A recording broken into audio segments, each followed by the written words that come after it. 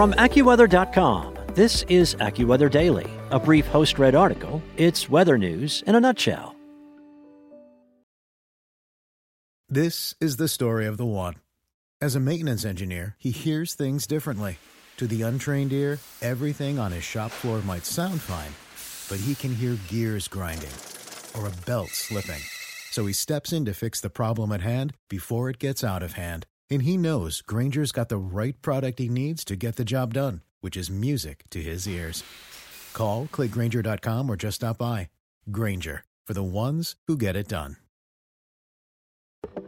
From AccuWeather.com, this is AccuWeather Daily, a brief host-read article. It's weather news in a nutshell. Wait just a second. A rodent may help astronauts spend extended periods of time in space? Well, NASA says current research of a particular rodent could assist astronauts in extreme medically induced hibernation. UPI's Adam Schrader writes about how Arctic squirrels may hold the key to helping astronauts survive and thrive on long missions in today's AccuWeather Daily for Monday, February 13th. A University of Alaska researcher is studying the effects of an experimental drug in hibernating Arctic ground squirrels, with the goal of one day helping astronauts survive in space. Working through a space grant from NASA, Kelly Drew, a professor of chemistry and biochemistry at the University of Alaska in Fairbanks, says the drug, if successful, could aid humans during long-term space travel. The research could be used to assist crews from the extreme of medically induced hibernation for long-term space missions to protecting astronauts from cabin fever, ionizing radiation, and much more, according to NASA. The Arctic squirrels retain muscle and bone mass during extended hibernation, and one goal is to replicate that in humans, the space agency said. Of course, the science fiction is that we want people to hibernate for long-term space travel. The European Space Agency has already invested in this, and it is the ultimate dream, Drew said. My work and the interest in NASA up to this point has not been that grandiose. Drew told UPI that the research she leads has focused primarily on the applications of hibernation in critical care and emergency medicine. It stems from what they used to call therapeutic hypothermia, and now it's called targeted temperature management. It's a big deal for physicians who take care of brain injury, Drew said, adding that people usually die because of brain injury. Doctors and emergency care providers have found that cooling victims of traumatic brain injury by even just a few degrees improves the outcome. However, the procedures for cooling the human body have not quite reached advanced levels. Right now, what they do initially is just pack people on ice, and you can imagine what that feels like, Drew said. It's easy for somebody after cardiac arrest because they're in a coma, and that's why they get away with it. But when they try to do it to people with stroke or other types of brain injury who are not comatose, it doesn't work. For one, they're just so uncomfortable. Such emergency care could advance by further understanding how hibernating animals, such as Arctic ground squirrels, reduce their body temperatures, Drew said. They do it without any stress. That's just what they're made to do. And they do it by turning down the thermostat. What we've been focused on is short-term cooling from like 24 to 32 hours to 3 days, Drew said. She added that 3 days of cooling already is standard care for human babies suffering from hypoxic ischemic encephalopathy, a condition that occurs during labor and delivery that can lead to cerebral palsy. This could mean that patients, including astronauts who have suffered from a stroke or heart attack, could be placed in medically induced hibernation to slow their metabolism until they can receive care, according to the space agency. Drew said the NASA funding allows her teams to conduct further research on a drug that can induce hibernation in the squirrels. One thing we know for sure is that we have a drug that will induce hibernation in ground squirrels, and other people have shown that it induces hibernation in other species that normally hibernate, like hamsters, Drew said.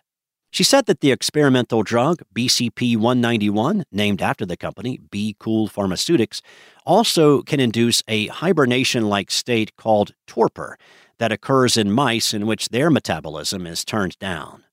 The problem is this drug has some side effects, and so that's what we're trying to figure out now, how to manage those side effects so it's safe, Drew said, adding that the drug is more accurately a combination of drugs that induce hibernation and then limit the side effects.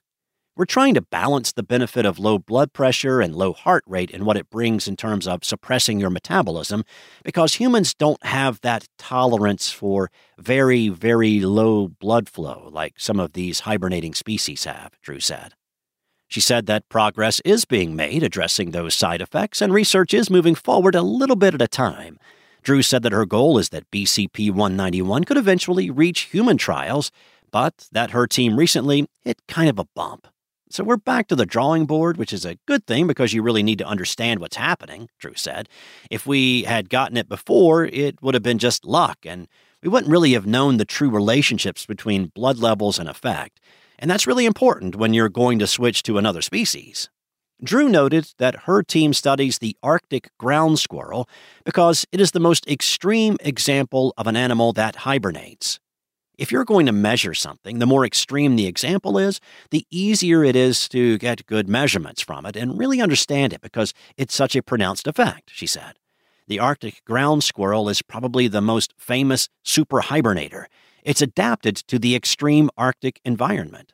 These squirrels can stay metabolically suppressed for about 3 weeks at a time, warming for a day or two before re-entering hibernation. Now, the other model that is very appealing for human application is the bear. Obviously, they're a lot harder to work with, Drew said. But there is a lot of benefit to the bears, and there are people in Fairbanks that are studying bears. And we all kind of work together. It's just harder to do drug development in the bear. Drew added that she is working with SpaceWorks Enterprises, which received NASA funding to put together the concept for what hibernation could provide to NASA in meeting its goals of protecting astronauts from radiation and cabin fever. Denise Thorson, the director of Space Grant and NASA-established program to stimulate competitive research at the University of Alaska, said that she believes Drew is really close to being able to test the hibernation drugs in humans. She said Drew's research can also have ramifications for medical treatment here on Earth, such as in rural Alaska, where suffering an injury could mean being flown to Harborview Medical Center in Seattle, the nearest trauma center. You're flying to Seattle, that's a 4 or 5 hour flight, depending on where you come from, Thorson said. If you don't have something to help you maintain until you can get there, you're basically dead. So the implication to Alaska is huge. That's it for today. For your local forecast at your fingertips, download the AccuWeather app or head to AccuWeather.com. This is the story of the one. As a maintenance engineer, he hears things differently. To the untrained ear, everything on his shop floor might sound fine, but he can hear gears grinding or a belt slipping. So he steps in to fix the problem at hand before it gets out of hand. And he knows Grainger's got the right product he needs to get the job done, which is music to his ears. Call, click Grainger.com, or just stop by. Grainger, for the ones who get it done.